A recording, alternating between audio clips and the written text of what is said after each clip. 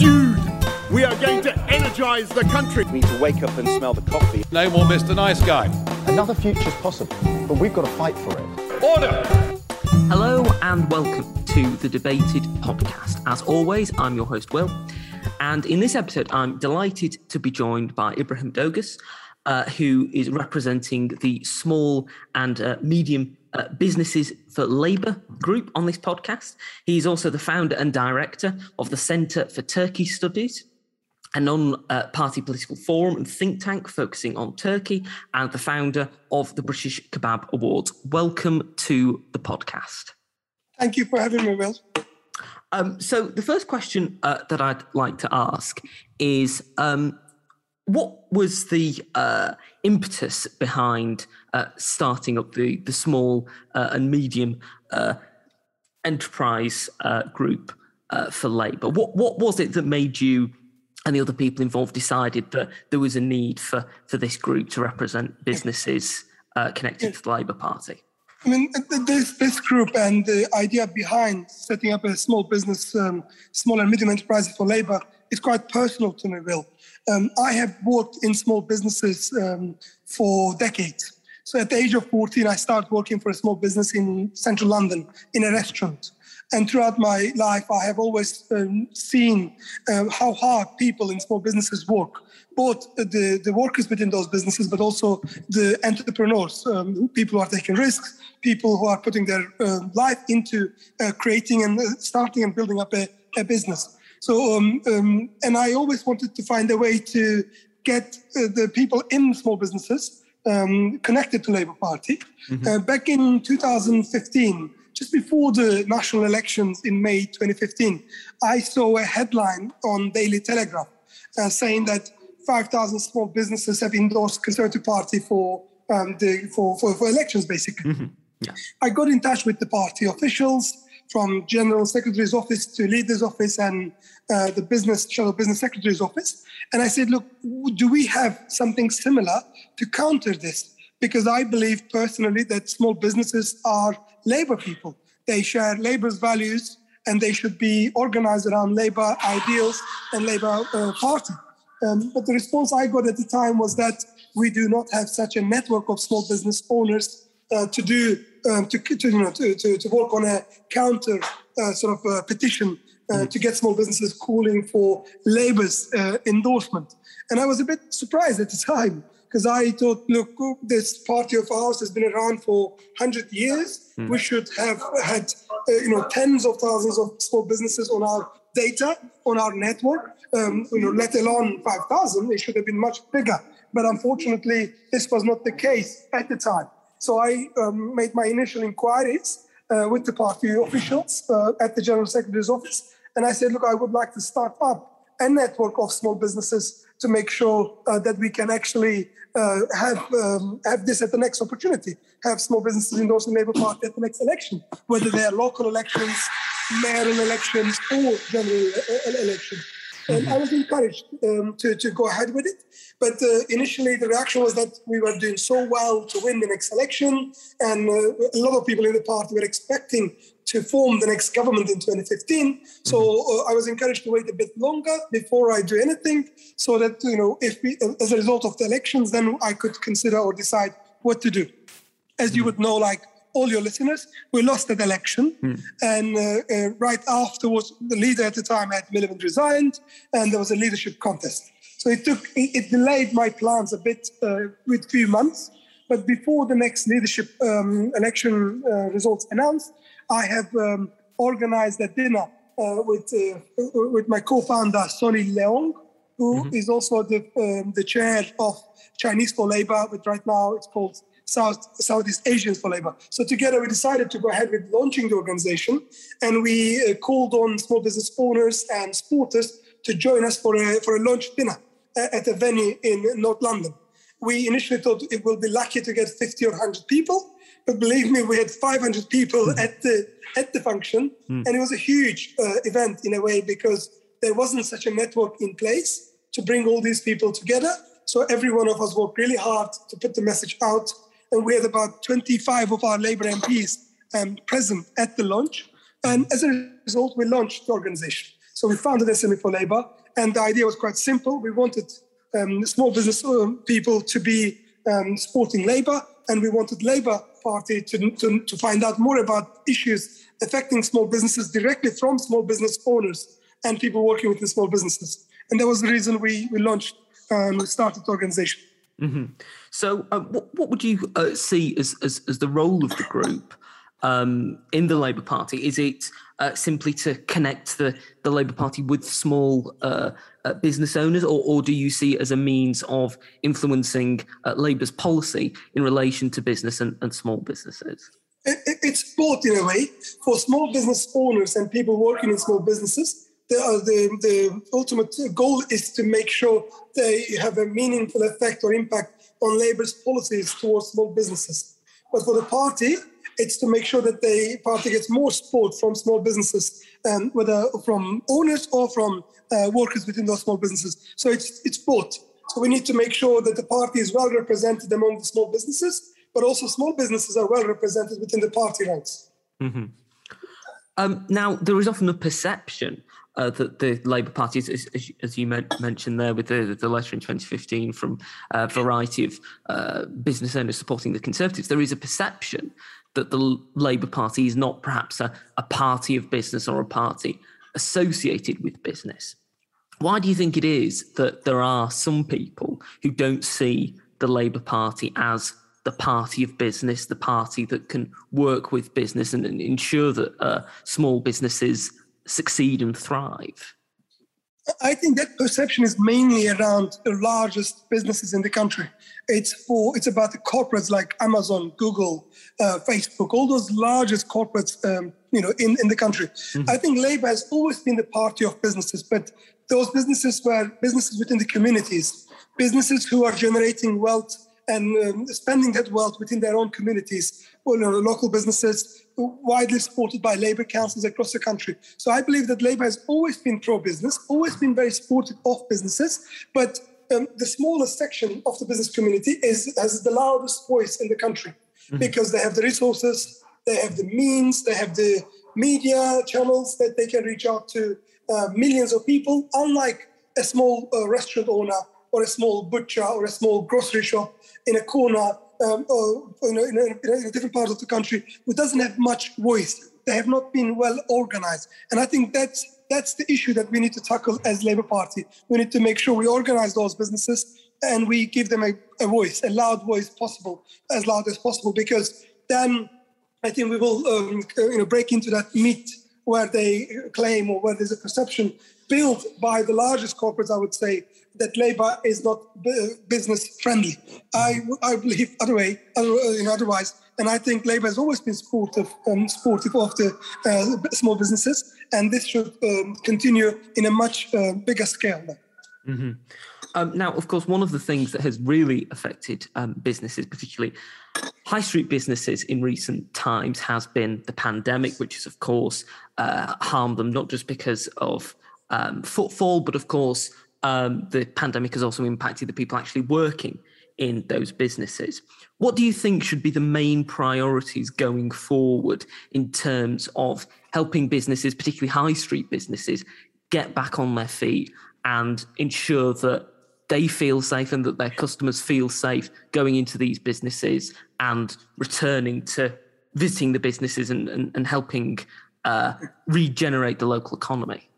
I mean, businesses have been very cautious in terms of the measures they have taken to make sure that both their staff, members of staff, and their customers are safe and able to visit their premises on a regular basis as they used to.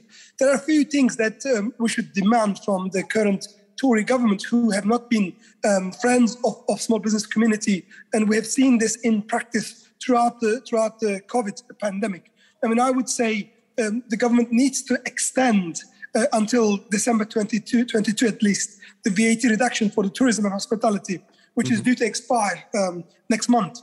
I mean, they have to, or they should, restore until December 2022 a full business rates holiday and scrap the partial relief, which is due to expire in March next year. I mean, they need to consider restoring tax forbearance for SMEs and the injustice by which HMRC is slapping interest charges on small firms who delayed payment amid the pandemic. And there's got to be a way to retain a reduced furlough scheme for sectors hit hardest by lockdowns, such as tourism and hospitality. It's important to revise the outdated system of business rates. As you may know, it's an inflexible fixed tax on businesses. Whether you have a turnover or not, you have to pay a fixed tax on your premises. And this has to be brought in. I believe government needs to consider bringing in a levy based on each trader's turnover or profits, which would make sense and it will be fair. So we'll be able to tackle companies like Amazon or Facebook and others who avoid paying business rates, and a small shopkeeper on a high street will end up paying thousands of pounds on business rates. So it's important to consider a reform of business taxation to level the playing field between the major online retailers and bricks and mortar SMEs. If you have a small restaurant, they'll be paying a huge amount in tax. They have no way of not paying that tax, but online retailers will find a way not to pay any tax because they will be based offshore or they'll be based in a tax haven. Their income will be shifted from UK, or their profit will be shifted from UK to another, to a tax haven. Then they will avoid paying any tax on that. It's important to rewrite the rules of rents, maybe, which are often the biggest bill for small firms. This should include a shift from, again, fixed quarterly payments, maybe to a system based on turnover too. And it will be a fair deal for the tenants, but also for the landlords. So if those premises on a high street, if we are all collaborating, landlords, tenants, local authority, government, and we're all cooperating to make a business a success, then I think everybody will be winning if things are not fixed in terms of cost onto the small business owners, the tenants in this case. So these are the basic things I think one needs to consider to make sure our high streets are thriving rather than failing, because across the country, so many, there was a report I saw 2 days ago, thousands of, high street-based businesses have closed their doors forever, and they may not come back unless the government takes action and provides the most needed support to those small businesses. Now, you mentioned furlough there, and of course, this is something that has been increasingly important as a lifeline, not just for businesses, but for individuals as well. And the government are obviously intent on regaining the furlough payments that were given out during the height of the pandemic. How fair do you think that is? And how long do you think it will actually take some businesses to fully repay the money that was given during the furlough period? The key here is to make sure people still have jobs. So what they've done through furlough is great. It was very helpful to keep millions of people employed. But now we have an actual problem coming up. Business has not returned to normal levels for most businesses. And if furlough ends next month, then there will be a huge number of people made redundant. And then you'll have, hundreds of thousands, if not more, people who will be looking for jobs. And there's, at the same time, you have vacancies in other trades, in other professions, but there's no proper training facilities for people to shift jobs immediately to move on to something new. So those small businesses on high streets, for them to survive, the government needs to find a way to be a bit more flexible on its furlough too. So people are opening up now, and they are beginning to invite many more of their workforce. But not many businesses are still on 100% of their workforce being back at work yet. So there's certainly a need for a transition period. So if it's a 6 month period or a 12 month period, government needs to be flexible and supportive of those small businesses so they can make sure they keep those jobs alive. And then people who are on furlough might be able to come back, hopefully, to their jobs, and those jobs will still be available to them. Now, something that I imagine is concerning for a lot of small business owners at the moment are the proposals being discussed and potentially being put forward by the government for an increase in national insurance as a means of paying for social care. What impact do you think that this will have on businesses and on individuals if we do see an increase in national insurance rates? you would know that the cost of living in Britain is on constant rise. Whether it's to do with pandemic directly or whether it's to do with Brexit directly, the cost of living in Britain is on rise. But the income of those small businesses, but also of those people working in small businesses, is not on rise. So people's income have not gone up, but people's cost of living has gone up. Their rents have gone up, their travel costs have gone up, their food bills have gone up. So everything, that is linked to living is on rise, but the wages and the income of those small businesses is not on rise. So an additional cost through national insurance contributions to workers, but also to small businesses, is not the fairest way of raising money to pay for social care. We have to pay for social care as a country. It's a vital thing, and it's got to be dealt with rather than delaying for another decade or so. But it's got to be a fair way, it must be a fair way of raising the money needed. So those on the top 1% of income bracket have done really well during the pandemic. They have increased their turnover, they have increased their profits, likes of Amazon, Facebook, all those largest corporates in the country. So there's got to be a proper wealth tax laid on those largest corporates where you get most of the income needed for the social care budget.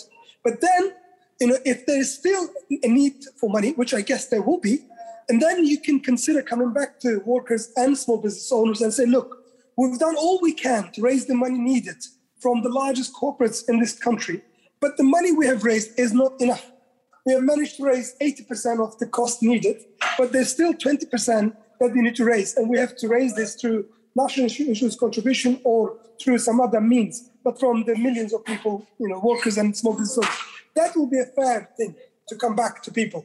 But starting with people who have not seen an increase in their income, but have seen a huge increase in their cost of living, is not the fairest thing to do. Mm-hmm. Now, I'd like just to turn to Brexit for a moment.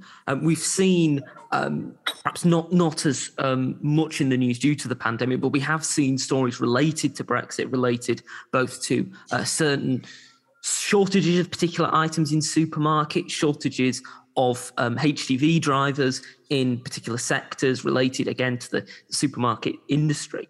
But what sort of impact have you seen of Brexit in relation to small businesses? Because, of course, you mentioned the hospitality business the sector there. And, of course, hospitality is one of the areas in which EU workers predominantly worked quite a bit. So what sort of impact have you seen from Brexit on small businesses? I mean, two key things. One is the labour shortage, a lack of people willing or ready and able to work within the hospitality industry at this moment of the time. Secondly, it's the supply chain. So because supply is, there's a negative impact on supply chain, there are less products coming into UK, or products are delayed to from coming into UK. Therefore, the prices of available products has gone up. So like the cost of living on an individual worker, the cost of running a business has gone up. So I run restaurants in London. So I'll give you an example about meat supply. So we have a kebab restaurant in Waterloo called South Bank Kebab Kitchen. Mm-hmm. So we would pay, for example, normally on average £8 per kilo for a lamb product that we buy for a special dish we do. The price of that lamb product has gone up to £16. It has doubled in price. But our menu price had to remain the same because our customers cannot afford to pay for a product, for a dish on the menu, where they used to pay £14, they cannot pay £28 for the same dish. So we either remove that dish from the menu, or we end up selling the dish with a loss so that we can keep going as a business, in a way, in terms of having the flagship dishes on our menu. This is a very basic thing from the meat-related sort of restaurants, for example. But every other product, from vegetables, to chicken. So you may have seen reports about, Nando's, KFCs, they have these are large operators and they rely on a huge network of chicken supply to keep their businesses going. They are considering to close down some of their sites for a certain period of time just because they could not get the chicken supply they need into their premises. That's again, in terms of products. So we are seeing when you go into a supermarket, you're beginning to realize that some of the products you rely on, you took for granted.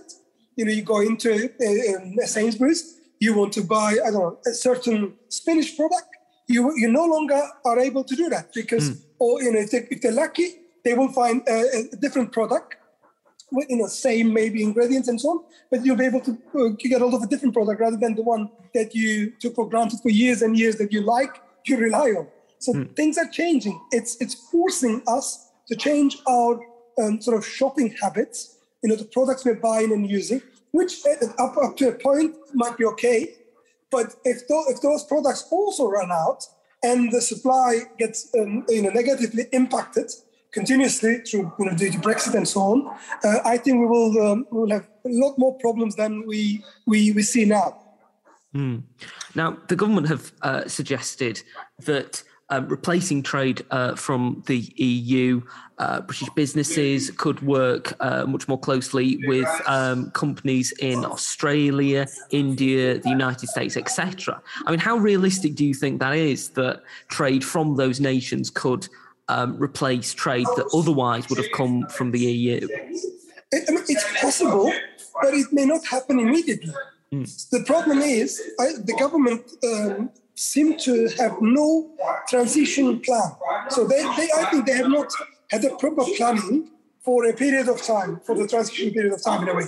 Because if they are going to start trading and get Australia or India to replace the trade we had with Netherlands, Spain for vegetables, with Poland on chicken, with the other countries for different products within the European Union, they should have had some sort of a period of time where they build up this trade before they end, before they stop having, before they stop having the regular, uncontrolled or free travel of products and people from European Union. But I think they failed to plan that. They thought maybe that things will be done very quickly, that you just sign a deal with Australia and then you start having lots of lamb and chicken coming over, so you don't have to rely on Netherlands or Spain or on Poland anymore. But and then we had pandemic. So now there's Brexit and pandemic at the same time. This was not the best time to plan Brexit. Maybe you could say it's a huge coincidence. It's a terrible coincidence to happen. But businesses and the workers in this country are paying the price for mismanagement of the process by government, I would say.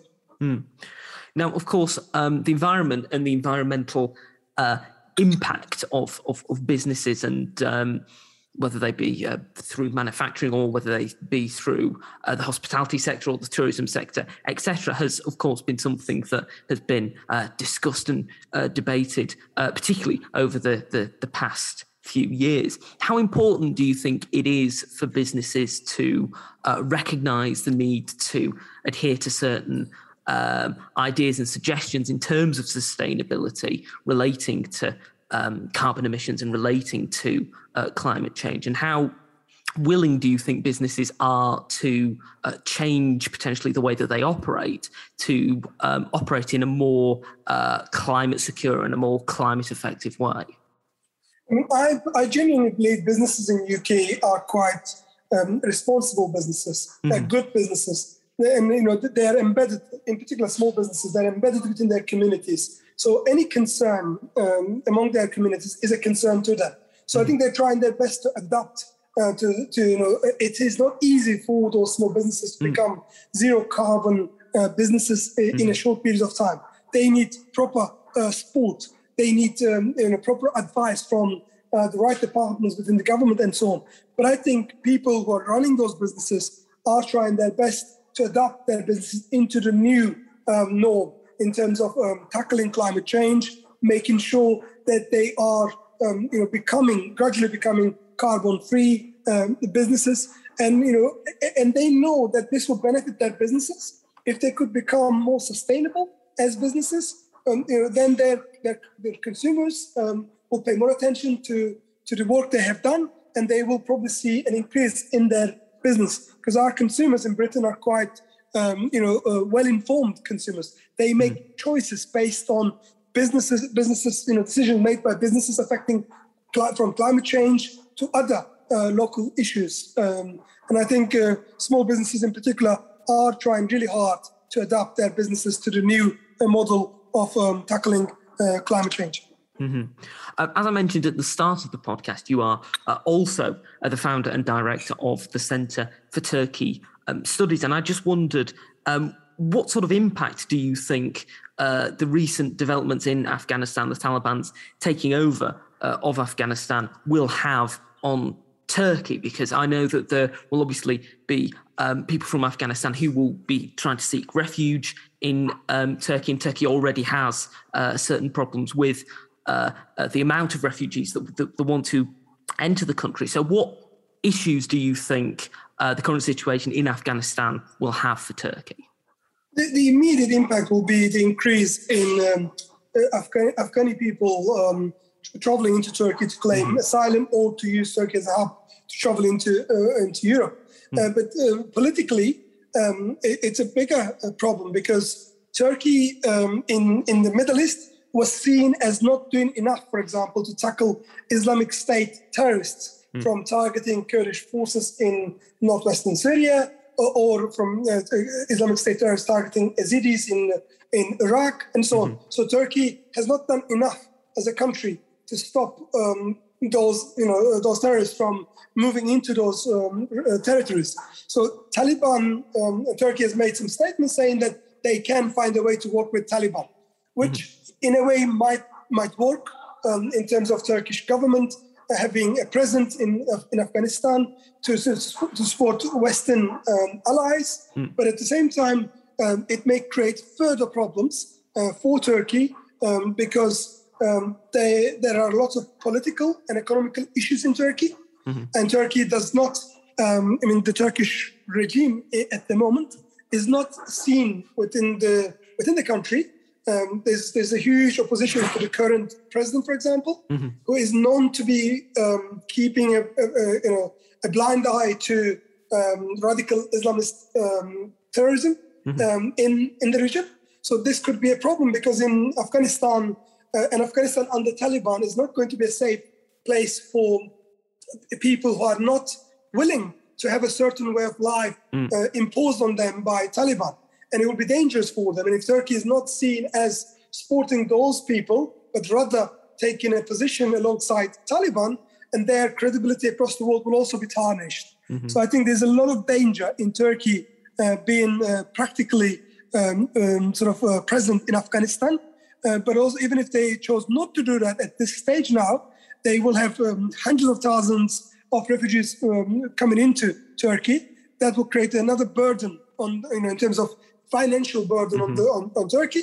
But Turkey has never been a good host for refugee communities. So they had almost 3 million Syrian refugees, and European Union in particular have provided huge funds for Turkish government to provide support to refugee communities in terms of settling them, in terms of sheltering them, in terms of upskilling them to create jobs and so on. But there's been reports around this particular funding, which is in billions of euros, that there has been a lot of corruption on the top of the government in relation to the funding they have received for refugees, and the conditions refugee communities in Turkey are living under are terrible. And that's purely because the funding provided by European Union and other countries have not been used to support those refugees. And I'm worried that something similar might happen in relation to refugees from Afghanistan as well. It's been great speaking to you, Ibrahim, and we're coming towards the end of the podcast, but I have one final question. We touched a little bit upon coronavirus, not a great deal, but a little bit upon it. And of course, because of the pandemic, it has affected all of our lives and changed the way that we live our lives. So when things do finally get back to normal and get back to how they were prior to the pandemic, which will hopefully be soon, what one thing that you haven't been able to do because of the pandemic are you most looking forward to being able to do again? I mean, the only thing I have missed doing is to take my kids to holiday abroad, to a seaside, a family holiday. Yeah. That's the thing I'm missing. pardon that it's been difficult for all of us, as you have put it very clearly. And hopefully things will start getting better now. We'll start going back to normal. There will be businesses will get back to normal. People will start going back to their work normally, and we'll start recovering from the pandemic. And it may not be easy, but together as a country, we're quite resilient. And I think we will do better if we stick together and continue to keep our businesses safe for people, for customers, and for staff, and make sure that we are optimistic for the future of our country. Absolutely. Thank you once again for coming on the podcast. If people want to find out more about the group and more about you, where should they go to find out more? SME4Labour.org is our website, and we are also on social media. And SME4Labour is our Twitter handle, and also it's our Facebook page. We have a lot of functions and fringe meetings and receptions at the Labour Party Conference. If any of your listeners are attending the Labour Party Conference, please do come along and join us at our fringe events and receptions. Absolutely fantastic. Thank you once again for coming on the podcast. Thank you, Will. Thank you for listening to this episode of the podcast. If you've enjoyed it, you can subscribe to us on iTunes, Spotify, Podbean, and Amazon Music. You can also follow us on Twitter, @DebatedPodcast, like us on Facebook, Debated Podcast, and if you'd like to get in touch with us, whether about appearing on an episode of the podcast or commenting on an episode that you've listened to, you can do so at thedebatedpodcast@gmail.com. Thank you for listening. I hope you listen to the next one.